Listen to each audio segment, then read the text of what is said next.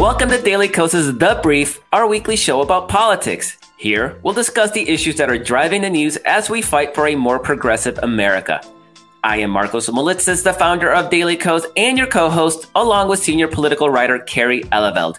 If you want to join the conversation, we record the podcast live on YouTube and Facebook every Tuesday at 1:30 Pacific, 4:30 Eastern.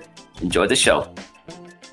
Hello, everybody. Welcome to this week's edition of Daily Kos, The Brief, our weekly show about politics. I'm Marcos Molitzis. I'm here with Kerry Eleveld. And today we have a show. We're going to actually have a great show. We're going to talk about the Supreme Court and what it means for our rights. I mean, clearly abortion is on the firing line and in probably about to get overturned in, or at least get knocked down to the state level. But also what kind of implications that might have for the 2022 midterm election. Today, our guest will be Brian Fallon. He is the executive director of Demand Justice. He was a guest back in March. So he sort of set the table of what the current Senate had to do on the issue of court reform. Of course, none of that happened, right? Because not much has happened in the Senate. But now we can wrap up the year, how the year turned, how much progress he's made in trying to convince the Democratic caucus that they need to focus on court reform.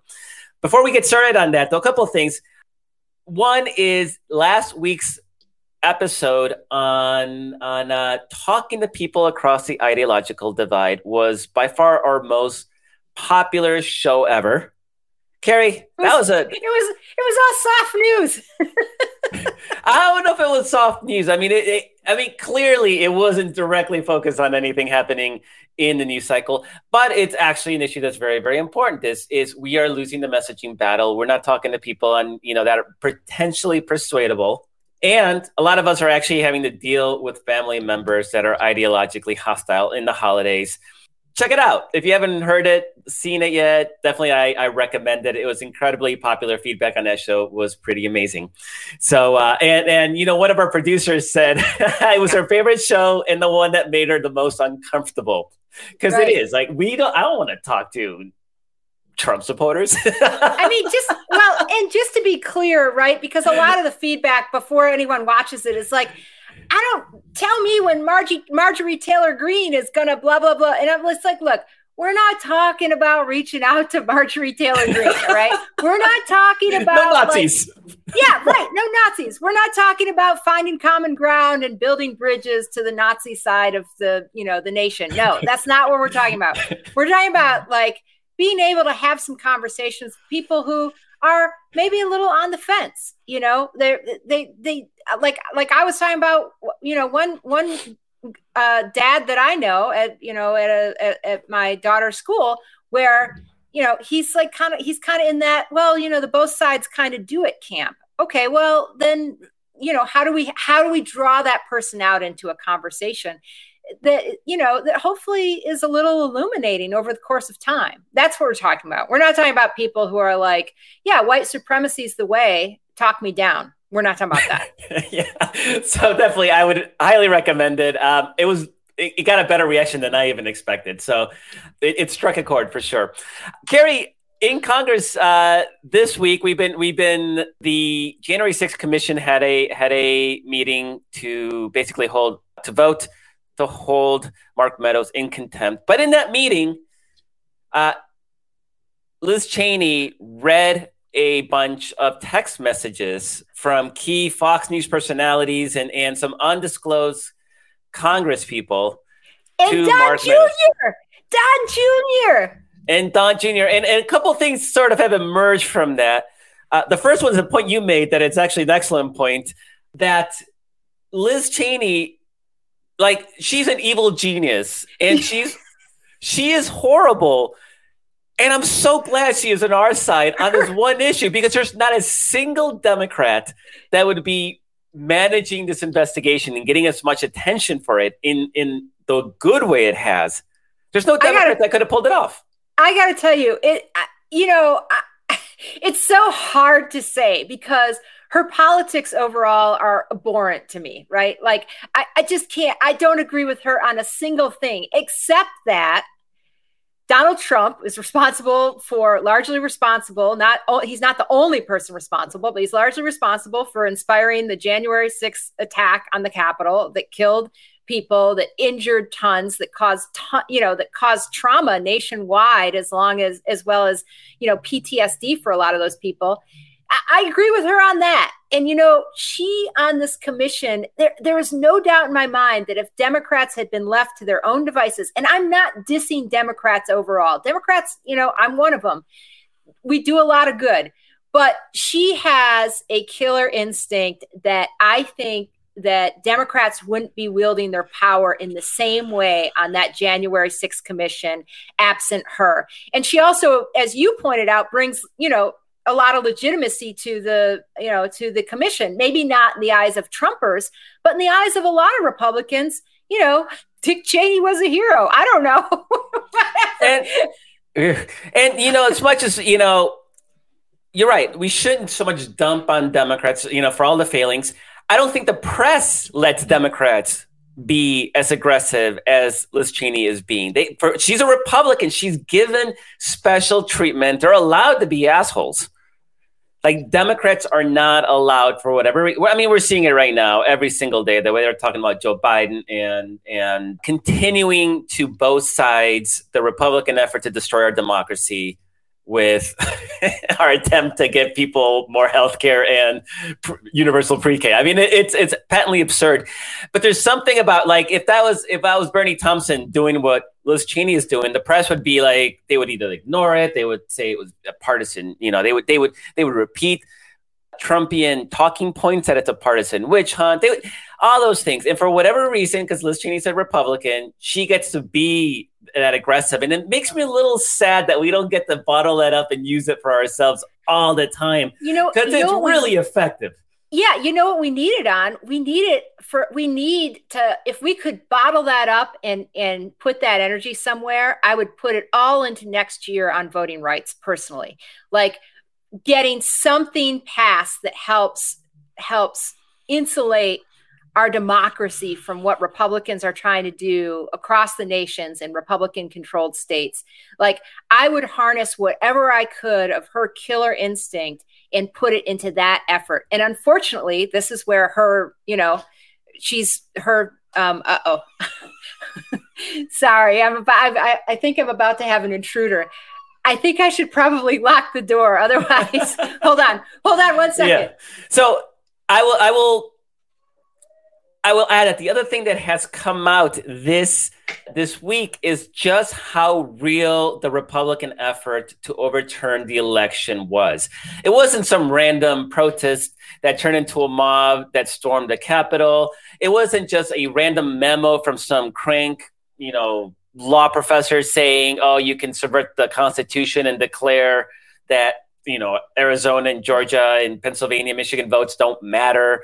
That was all. And you think, okay, these are happening sort of independently. Now you realize there was an actual, serious, real effort. Mark Meadows had a PowerPoint presentation. He literally put this in a PowerPoint presentation, how we overturn our democracy. You might as well title it that. And just how close we were to actually having a serious constitutional crisis, if not the outright demise of our democracy. And I cannot believe it's not getting more, 24/7 coverage. The media attention has been almost nothing. And I think that's part of what Liz Cheney is helping, right? She gets on, she during the committee meeting last night just starts reading the texts that were sent to Mark Meadows by these other people, and she reads them aloud. And of course, then the media has trouble ignoring them, right? But can I ask you a question? At what point did Mark Meadows realize that the materials he turned over to the committee were going to be a problem for him? That PowerPoint explaining how we overturned democracy, the text from Don Jr., who, Box of Rocks Don Jr. is like, this among the sadist text saying we need an Oval Office address. This has gone too far and gotten out of hand, and then you're like, at what point did Mark Meadows think, I don't know if this is going to be good for me and if Donald Trump is going to like this? Just tell me, do you know when? Because he was cooperating. He handed over all these materials that are now like, explosive materials. And then now he's like, okay, now I'm running back to my bunker. I think I know when it was. It was when the excerpts of his book came out and we found out that Donald Trump was COVID positive during that debate. And that's why he showed up late, refused to get tested and all those things. And Trump got angry. And Meadows, who apparently is also dumb as a rock, you wouldn't think it. I mean, he doesn't seem dumb as a rock, realized, oh, crap, maybe this book might not have been a great idea. And he was grilled over it in conservative media. And at that point, everybody said, oh, and he's also helping out the January 6th Commission, and he had to back out. But at this point, do we even need his testimony? I mean, all his communications, the documents, the PowerPoint presentation, all those pieces that sort of paint a picture of what was happening in the White House, they're already out there. And Mark Meadows can't declare executive privilege because, one, he already released it, and two, the stuff that he has and he wrote about in his book. So he is kind of SOL, and I think it's freaking hilarious. Let me make one very short point before we get to our guest, because I think he's about ready, it looks like. Yeah, he is. So I just want people to keep an eye on this, right?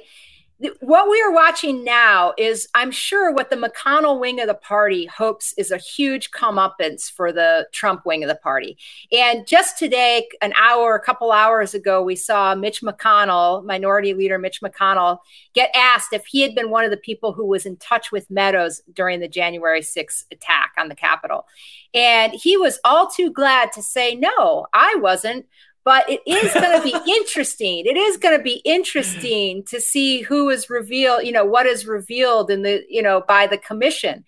So he with this like glum face, but inside he was doing a happy dance about that. Like he wants that commission to take down, all of the idiots who are now running the House caucus, right? The House GOP caucus. I don't know if he has much love for Kevin McCarthy. I don't really know, but like Kevin McCarthy's just gone down that route, gone down that conspiracy rabbit hole.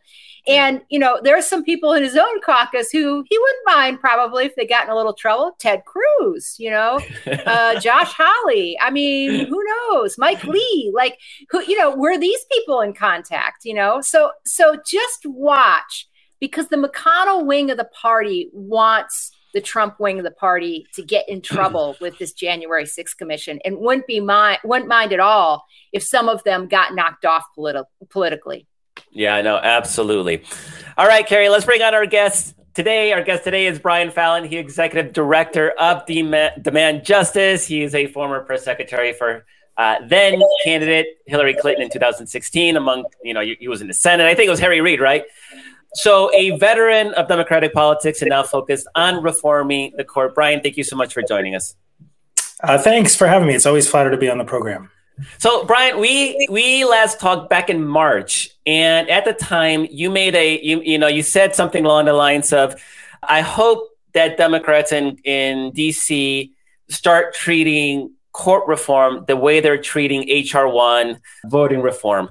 Now, 9 months later, it turns out that they didn't even treat H.R. 1 the way they should have treated H.R. 1 as an existential threat to our democracy. How about court reform? How's that been faring in Congress, in your opinion? So it's making slow but steady progress. Not as fast as anybody would like, but we are making inroads. Just in the last year, we've had sort of two parallel tracks happening on this issue. One has been this court reform commission that President Biden set up.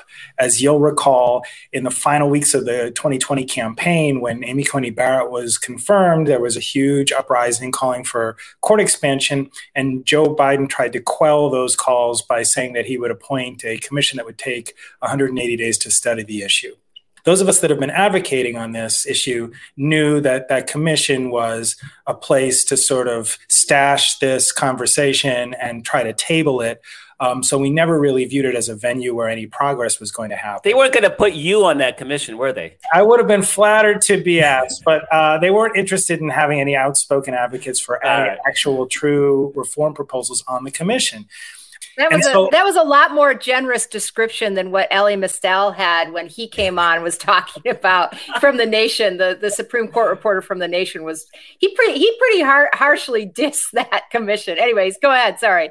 Well, I think the commission was co-chaired. The commission was co-chaired by Bob Bauer, who's a very well-regarded lawyer in Washington, former White House counsel under Barack Obama, and he's written about structural reform of the courts for years, and so I think he viewed this as sort of an intellectual feast, and so he surrounded himself with all these academics and constitutional lawyers.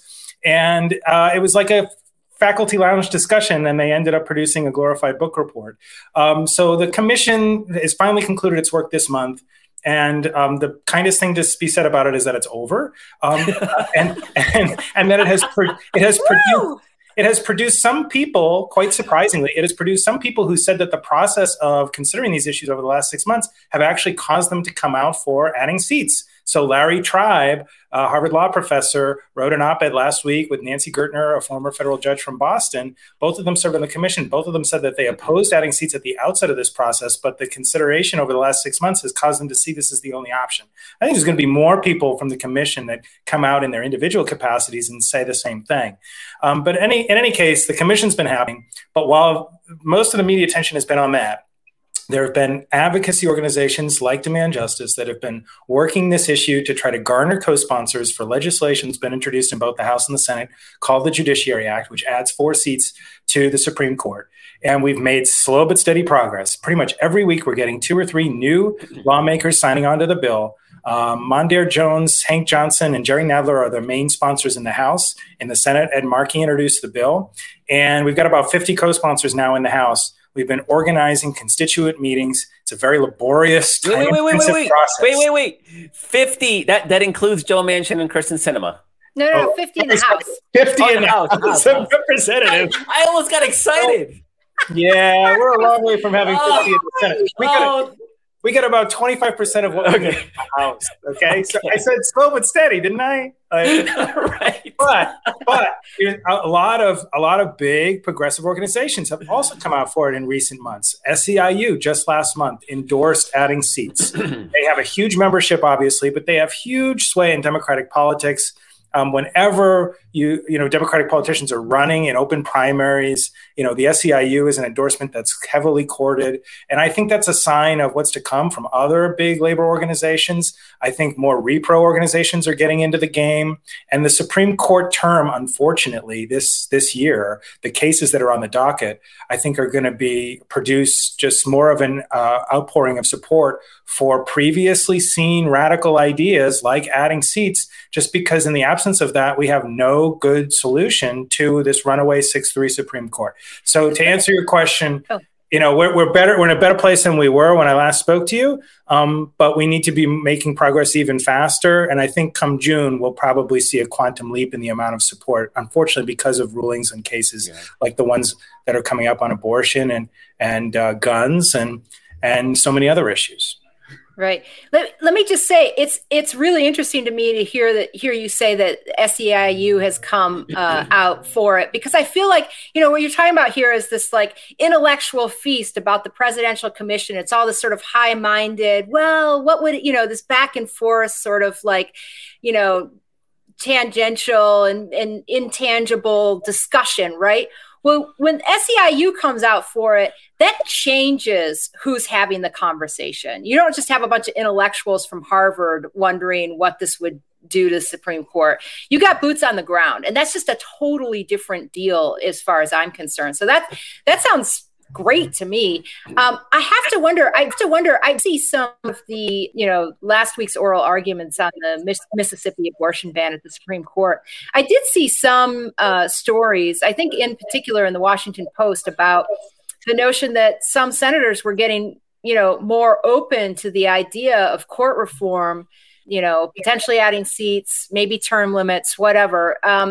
Have you seen a difference because of that that oral argument, which was kind of like off the rails? Yeah, so that argument was definitely off the rails, and we started to see movement in September when the Supreme Court first let the Texas law stand.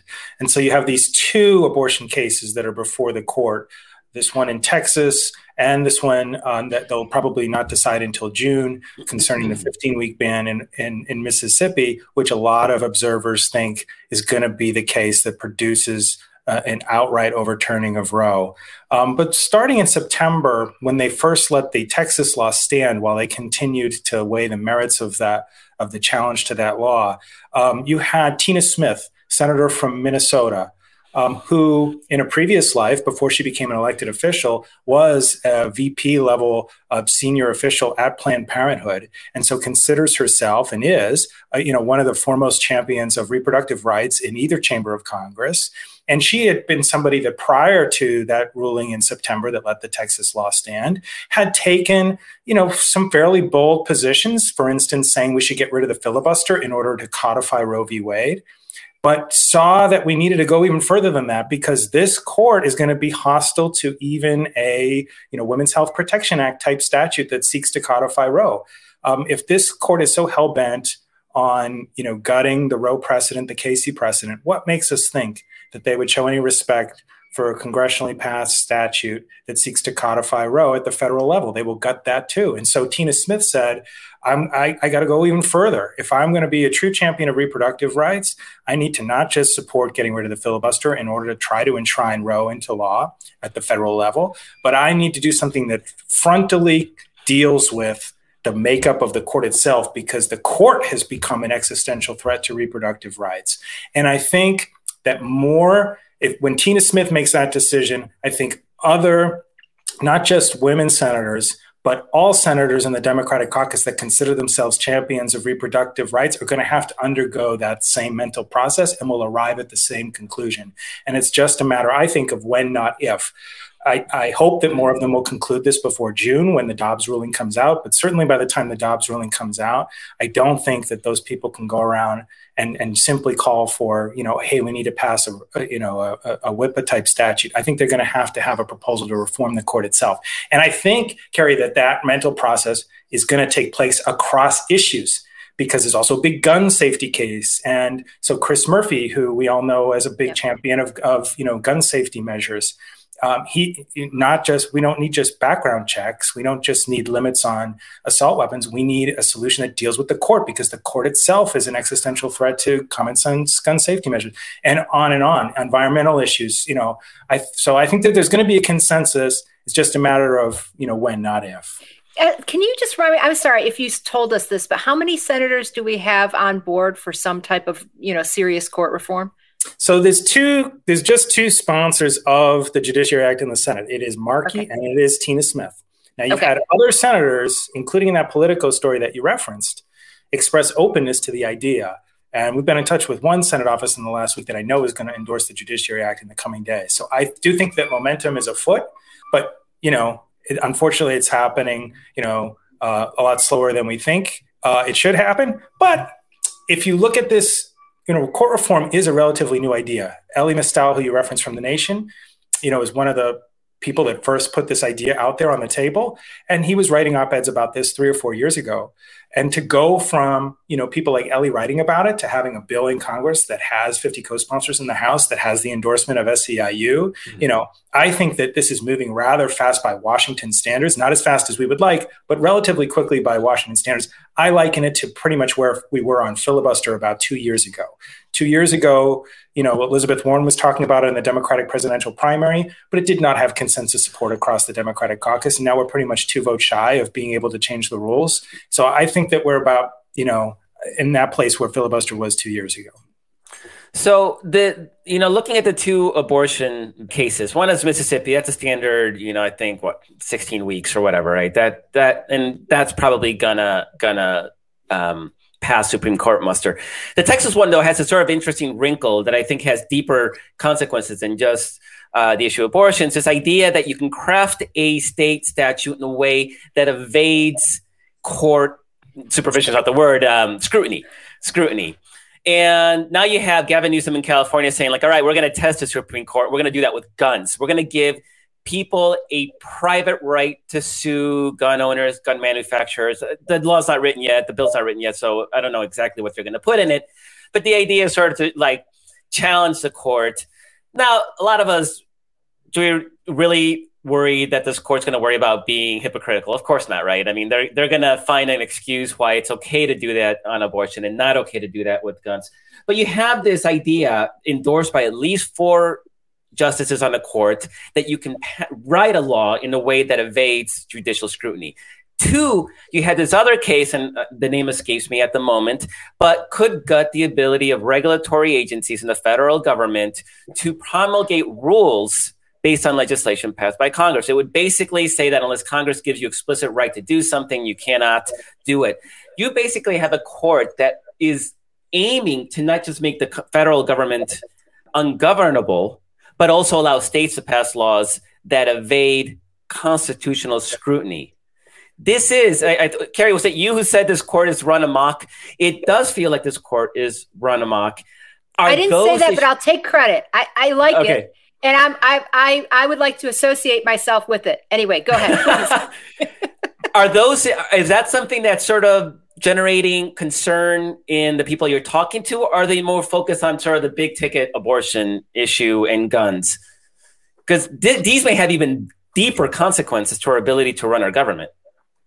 So this goes to an issue that Carrie hit on before. You know, whenever you're dealing with this issue of the courts and judicial reform, you're really sort of talking to 2 audiences. You have like these legal elites that obsess about the Supreme Court and very closely follow all of the machinations that are so opaque to the average member of the public. And they have very considered opinions about what should happen. And, you know, they largely think that ideas like expansion are too fringe. And in the Democratic Party, we tend to outsource what we think should happen on the courts to a lot of these legal elites and establishment thinkers that either, you know, litigate at white shoe law firms or serve in constitutional law professorships at big institutions like Harvard and Yale. So you have that audience. And then you have regular grassroots activists on the left that have, you know, very strongly held positions on issues like climate change and abortion, but always feel a little bit out of their depth and aren't quite sure if, you know, it is the Supreme Court full of shit, or, you know, was there some reason that this case had to be decided this way? And we try to speak to both audiences at the same time. And what's happening, in answer to your question, is that the way that the Supreme Court is headed right now is convincing even the legal elites, the people that are most invested in preserving the status quo with respect to the Supreme Court. It's causing even them to step back and say, whoa, maybe these activists and advocacy organizations that are arguing for ideas like adding seats, maybe they're right, because at this point, even John Roberts is calling out his own colleagues in the conservative wing of the Supreme Court, telling them, you know, John Roberts said in his dissent in the Texas ruling that came out the other day, that it shouldn't matter what you think about the underlying statute. We as the Supreme Court have an interest in upholding the idea that these things have to undergo judicial review. Like, we shouldn't be complicit in allowing states or give states an incentive to craft statutes that are intended to evade, you know, any accountability. And he's alone on the right among the 6 conservative justices in thinking that. The rest of them are entirely outcome-based, are entirely ends justify the means. And so I love what Gavin Newsom is doing in California, and I think they should, you know, what's good for the goose is good for the gander. Let's take that same legal theory and apply it to guns. Mark Elias has called for doing it with respect to voting rights. Hey, let's create a, you know, private right of action so you could bring civil lawsuits about voter suppression and try to evade judicial review on that regard. Oh my God, that is genius. Sorry.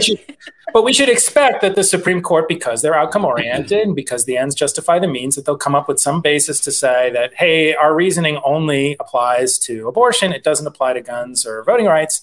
And so then we'll be still left with the question about what is to be done about the Supreme Court itself. And can we structurally reform it by adding seats, or are we going to continue to just try to come up with more novel legal theories as if we can litigate our way out of this problem? But like I said, I think more and more of the of the legal elite types are increasingly coming to the conclusion that these Supreme Court conservatives can't be reasoned with, and that it's time to entertain, previously ideas that were previously thought of as, radical, like adding seats. Yeah. I was listening. I didn't listen to all the oral arguments on the Mississippi abortion ban, but I did listen to a couple podcasts about it with people who are much, much smarter than I am about abortion law and legal issues, et cetera.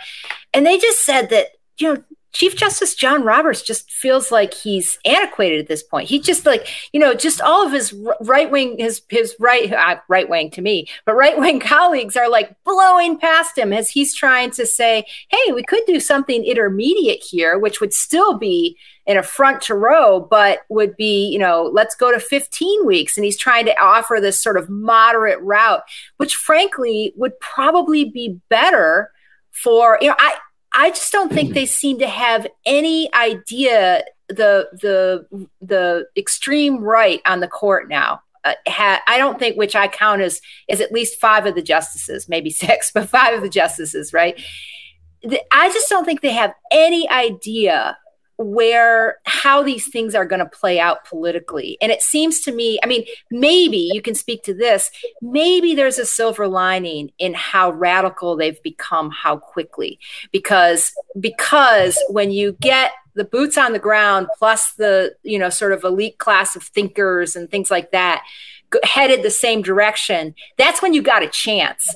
And I think if they moved along the pace that Chief Justice Roberts was trying to go on abortion and other issues, then maybe you buy yourself a decade before, holy crap, the whole place is in shambles. I don't know if you can just weigh in. You've put your thumb on absolutely the right dynamic that's going on here, because a lot of people, I think, mistake what's happening. They look at some writings of John Roberts and the fact that he sides with the liberals on some of these questions, and they say, Roberts is trying to strike this moderate path.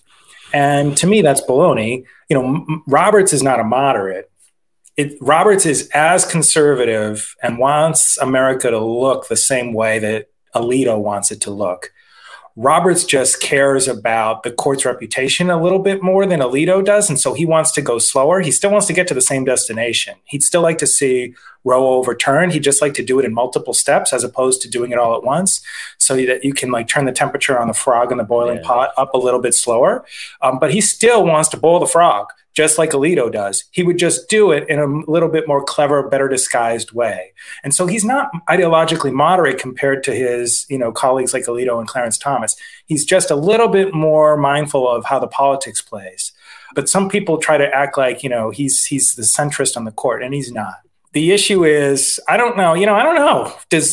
You said that they might not know how the politics plays. I think some of them might. I think Clarence Thomas and Sam Alito, I think guys like that, they have an own the libs mentality, which you wouldn't think that Supreme Court justices should have the same sort of approach to things as Tucker Carlson. And but I think they think about it in the same terms. I think that they think that they're in this existential struggle against, the left, and that they want to see people, upset. They like the idea that this will have a backlash, and they almost are so self-righteous about their own convictions that they won't be bothered by that.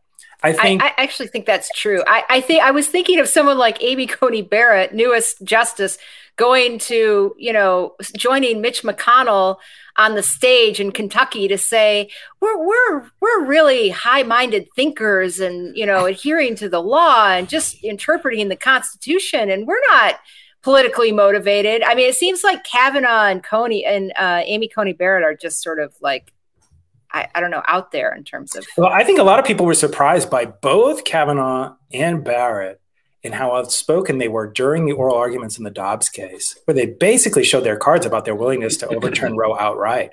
You had Kavanaugh musing about the idea that it would be a neutral position for the court to take to let states decide whether to ban abortion or not. And you had Amy Coney Barrett sort of saying aloud that it wouldn't be an undue burden for women to have to carry babies to term because adoption's always an option. And I think people thought that there'd be a little bit more guile and that they would, maybe take the Roberts approach of trying to masquerade their position on this a little bit more. But I think what it revealed is that despite appearances like that speech that Amy Coney Barrett gave, at McConnell's Academic Center in Kentucky, that they're all in on this project, that they understand that, the reason that they are on the court and not other people is because they were viewed as sufficiently loyal to the mission that has been, a 40-year project of the hard right when it comes to, legal conservatives. And like we've said before, it's been a combination of legal elites on the far right in the form of the Federalist Society, and then the foot soldiers at a grassroots level in the form of evangelical voters that care deeply about the abortion issue and Second Amendment folks that care deeply and vote on the gun issue. They've mobilized people in a mass way on those two issues, combining it with all these crazy cockamamie far-right legal theories that have emanated out of the Federalist Society. And that's what we've got to match. We've got to get the so-called progressive legal elites in the academy and the folks that are on MSNBC all the time analyzing, legal developments, aligned with the SEIUs of the world and the MoveOns of the world. And I think we're getting there because all those groups support, all those grassroots groups, all those advocacy groups support it, and more of those legal elites on the left are supporting it too. So you talked about sort of this, things are going to be really upended next June when the court starts releasing these decisions, including final decisions. I actually wouldn't be surprised if Texas gets booted just because it's the facts are just not very, what Gavin Newsom's doing in California. Like they may say, we're not going to open up that can of worms after all, when Mississippi is such a perfect vehicle to do what they want to do. And so that's going to happen. We're going to have a raft of decisions. It's going to create that impetus right before the election. Is there any chance that there may be any movement towards reform before the election? I mean, understanding that Manchin and the filibuster and Sinema, it's probably tough. Things are going to look tough for us electorally next year, just if history is any guide, and looking at Joe Biden's poor approval ratings right now. It's looking like a tough year. Is there any chance this happens without us winning bigger majorities in Congress, which is a really tough task? So I think a group like mine is certainly working towards that goal. And every day we wake up trying to figure out how we can build more support more quickly for adding seats, because I am among those people that think that we're dealing with a finite window of time where we control the House, the Senate, and the White House and have the ability to pass things.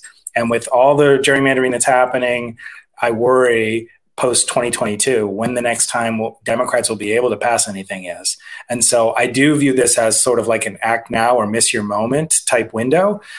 So we are working every day to try to build support so that we could get this, at a consensus level of support in the Democratic Party in time to do something before 2022.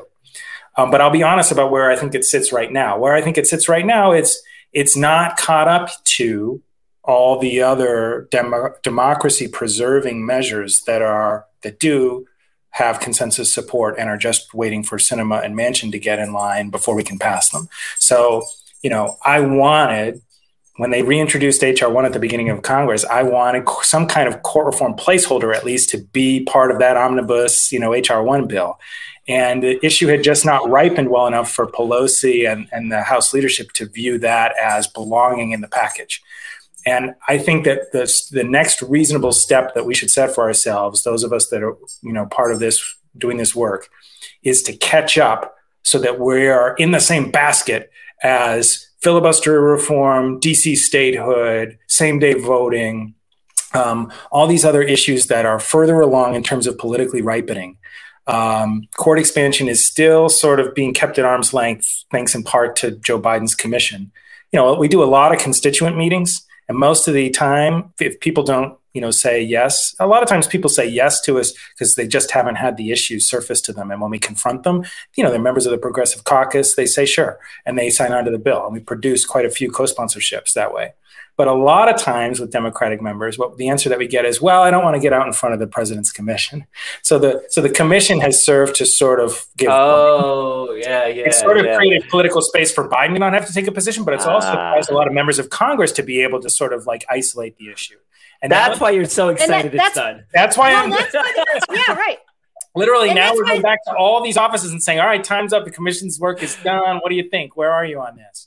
And that's exactly why they do a commission like that. I mean, everybody who's been in Washington long enough, and it doesn't take more than a few months, realizes that when there's a blue ribbon commission announced, that is a stall tactic. And it freezes the politics of it to some extent. But anyway, please they didn't go even ahead. Disguise it well, to be honest, because they said at the beginning, we don't want this to take any positions and make any recommendations. And then they put Federalist Society members on the commission. So it was sort of doomed from the beginning. But it has served to allow members of Congress to punt. And now I would like to get it to the point where you can't be for filibuster elimination and not also be for this. You can't be for, DC statehood, voting rights, John Lewis. You can't be for all these other bills and then not have a plan to deal with the Supreme Court, because otherwise the Supreme Court will gut all those other ideas that you're going to pat yourself on the back for passing. Carrie, we have time for one more question, so I'll let you.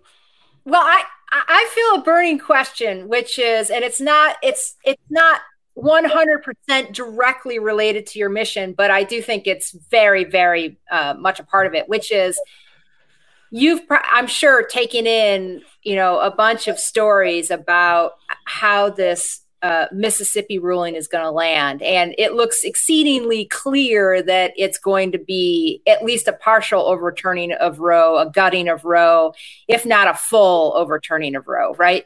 So do you think people are overselling or underselling how that could shift the political landscape once that decision lands in June of next year? So I think that it has the potential to really mobilize people in a way that the court has not succeeded in doing for decades. But I don't think it's inevitable.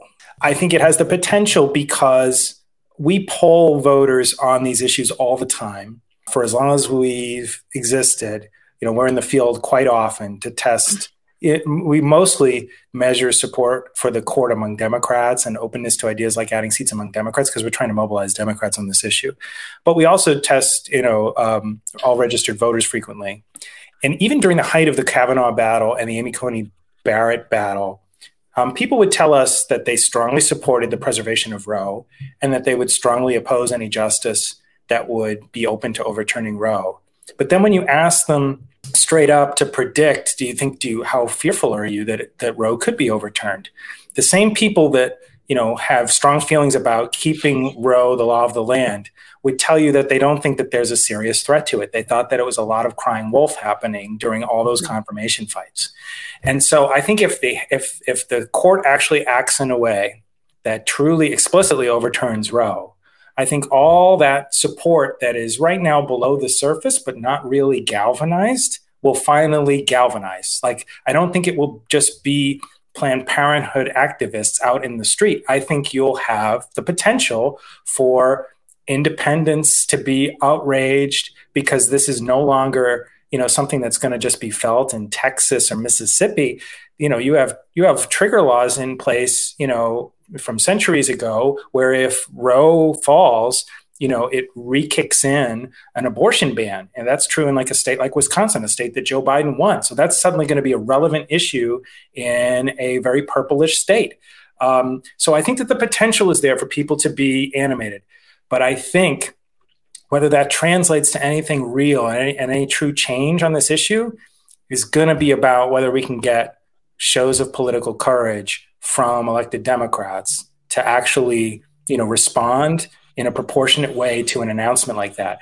I don't think elected Democrats, can just come out in the aftermath of a ruling gutting Roe and say, basically, please donate to the DSCC, help us win back the Senate, and yada, yada, yada, we'll protect abortion rights. What do you want to see immediately? Do you want an address from President Biden in the White House? I want to see. I think it would be good politics. There's a rich history in this country of presidents taking on runaway Supreme Courts that take unpopular stands on issues. Abraham Lincoln did it in the 1860s. Everybody invokes FDR and the court expansion plan that he floated that wasn't ultimately passed. But the campaign that he waged against the court did carry the day in terms of like public opinion. But even before him, Abraham Lincoln went to battle with the Supreme Court over, the conducting of the Civil War. Teddy Roosevelt, when he did his third party run, one of his big causes was taking on the corporate capture of the Supreme Court in that Lochner era in the early part of in that Gilded Age. And so there's a rich history of taking on the court for being captured by partisan or corporate interests. And I think if Joe Biden is, reacting to a ruling that guts Roe, if he's reacting to a ruling that says that, concealed carry permits have to be honored in Times Square in New York, Texans with concealed carry permits should be able to pack heat and walk in Times Square, and that the EPA is no longer able to regulate greenhouse gases. Those are all winning issues that he should inveigh against the Supreme Court itself and wage a public. Joe Biden in general needs villains. He needs foils. He needs villains.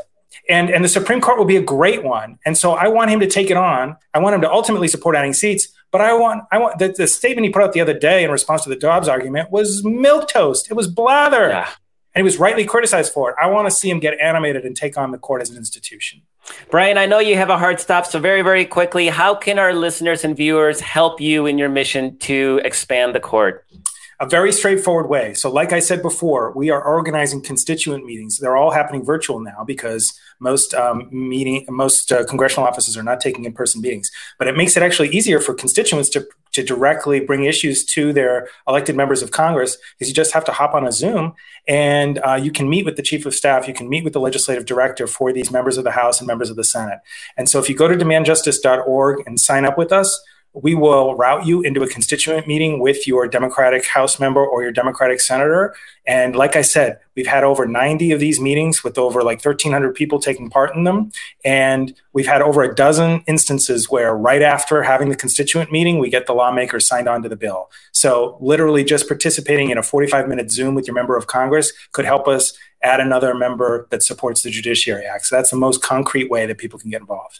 Holy shit, that's really cool. And I haven't seen anybody else do that. So kudos to you guys for maybe even pioneering that. Brian Fallon, Demand Justice, demandjustice.org. Thank you so very much for joining us. And hopefully we'll check in next year and maybe things will be moving even more. Thanks much. Thanks again for having me on, for continuing to spotlight this issue. It's really important that the progressive movement care about this. Thank you. Carrie, I love the idea of the Supreme Court as a villain. And I know I've been talking about Joe Biden needing a villain, and I don't know if Donald Trump really works as a villain in the midterm. He's the best villain for me, right? But they're not trying to get my vote, right? My vote's already happening. It's how do you motivate people who may not vote, or those college-educated suburban white women who, looks like they defected in Virginia and in New Jersey, and we need them back next year. Do you have any idea? And I know it's on the spot because it just sort of spurred my mind. What would be good villains for Joe Biden to don't worry, run I have all the answers. So just sit back, grab your popcorn. No, I'm just kidding. I do think there's two sides to this equation, right? One is what Brian was talking about. We need the fight, right? We also need the villain, but we need the fight. We need to see this White House fighting for voting rights next year. We have to get out from under this Build Back Better. I don't know. Are we going to, pass it? Whatever. I am honestly, and this is going to sound Joe Manchin as a villain is not a great villain for us. No, not a great villain at all. And I honestly am ready to just see, I want Build Back Better so badly, but if it means another 2 or 3 months that get us into next year, that take away momentum from trying to get voting rights passed, et cetera, then we gotta fish or cut bait soon on that thing, really soon, like this month or next month, and that's it. So anyway, so we need the fight, because we need to see Democrats fighting for things. We need to see them fighting for voting rights. We need to see them fighting for abortion rights. We need to see them fighting for gun control. And we don't see enough of that fight. The Supreme Court is a great villain, but I think what it all fits under is the idea of extremism, that Republicans have gone down this extremist path, right? Almost every position they have right now is a, 1/3 to maybe tops 40% of voters believe in it. So you can say, we don't have to say, it's Trump extremism, but you don't have to try to apply Trump to everything. You pick whatever any candidate's Achilles heel is on the extremism, spectrum of things, right? Or array of things, being, abortion, guns, democracy, Supreme Court, etc. So I think that you can make all of these things fit under the umbrella of extremism. I oftentimes have started referring to the Supreme Court as the extreme court. I constantly talk about GOP extremism. The moderation in GOP land is gone.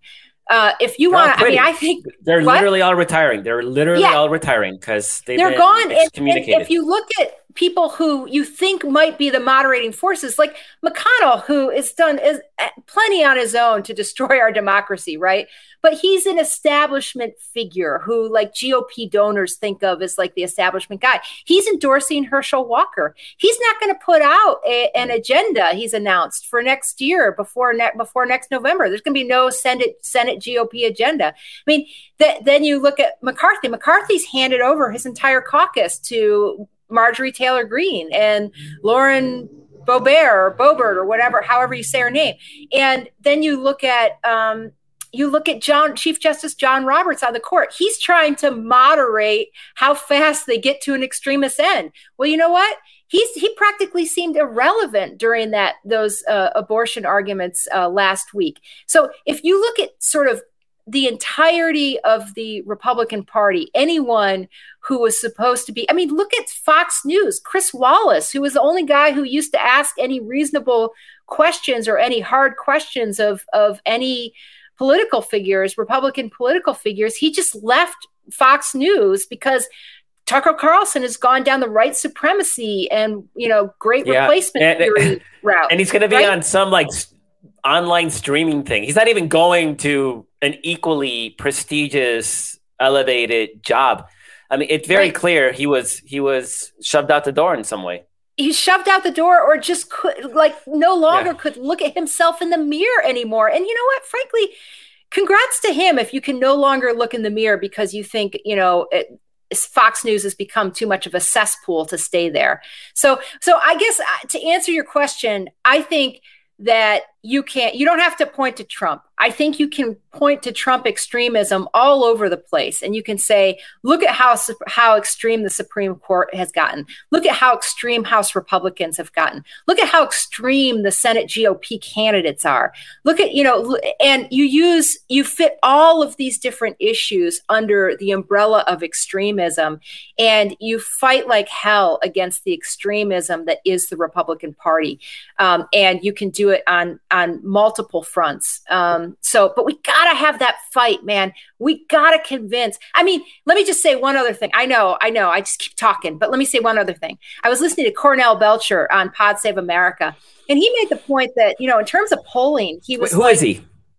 Cornell Belcher is a Democratic pollster who polled for Obama, the Obama White House, et cetera. I know you know who he is.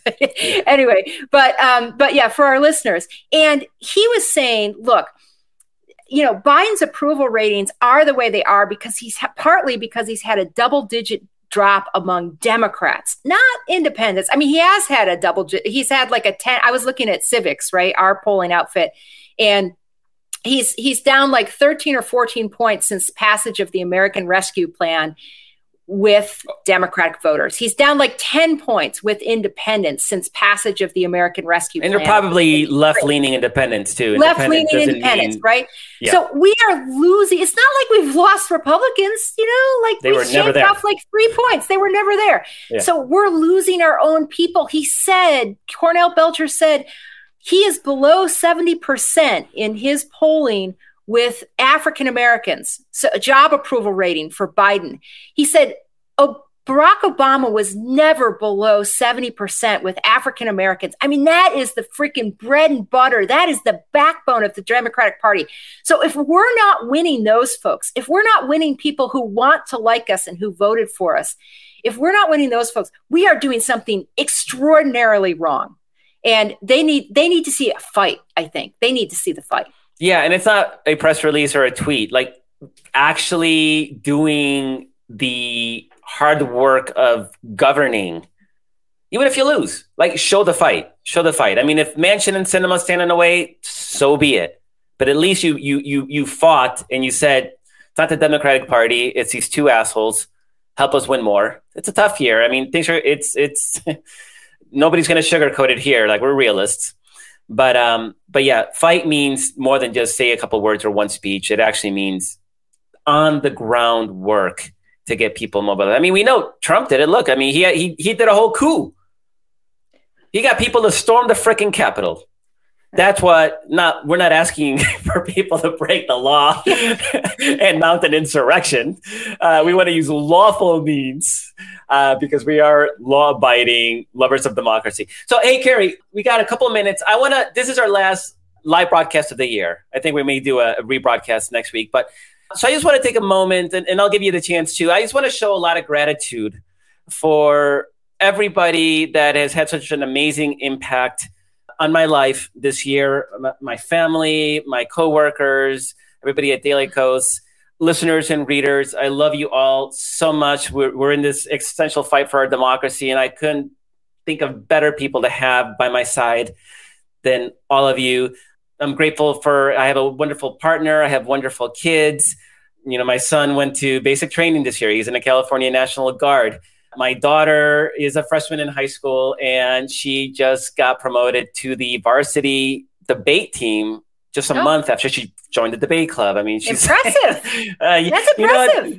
She's going to be a great, I'm like, oh no, she's going to argue for practice. I mean, she's a teenager at home, a 15-year-old, more arguing, but she's an amazing. I can't believe you produced someone who's going to argue for things. Oh my God. Who would have predicted that? And so I'm just surrounded by these amazing, my friends, just by this amazing community. I'm so incredibly grateful for everything I have, and I don't take that for granted. And so I want to wish everybody a wonderful holiday season, a new year, and really hoping that 2022 is an upgrade from these pandemic years. We've just 2020 and 2021. But I love everybody and so grateful to be able to do what I do. And I do it because of you guys. Carrie, your turn.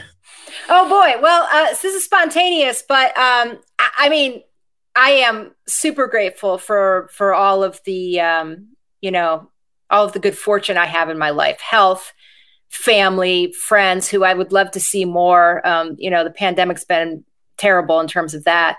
But community, the Daily Kos readers, we go back and forth in those comments, but I appreciate everyone who reads our stuff, who takes it seriously, who engages, who brings their own ideas to the table, the news that they've been following, et cetera. It's really an extraordinary community. I want to say too, you thank me almost every episode for being a great co-host. And I just want to say thank you for inviting me to do this, because this was your show and you invited me to do this. And otherwise I'm just I'm just yelling things from the cheap seats. So anyway, so I appreciate that. Thank you, Marcos. I also want to give a shout out to Dorothy Heath. Dorothy writes up these, every after every episode, almost every episode, she does a write up of our show. So I appreciate that. We always usually thank the producer, and we thank Kara, and we thank Carolyn. But I wanted to just give a shout out to Dorothy for the work that she's been doing. And I just want to say to our listeners, our viewers, our readers, like, don't give up hope. I know these are tough times. These are very tough times. They are sometimes financially tough. They are sometimes really tough with our family, the disconnectedness. I think one of the reasons that our last episode hit so well is because people feel disconnected.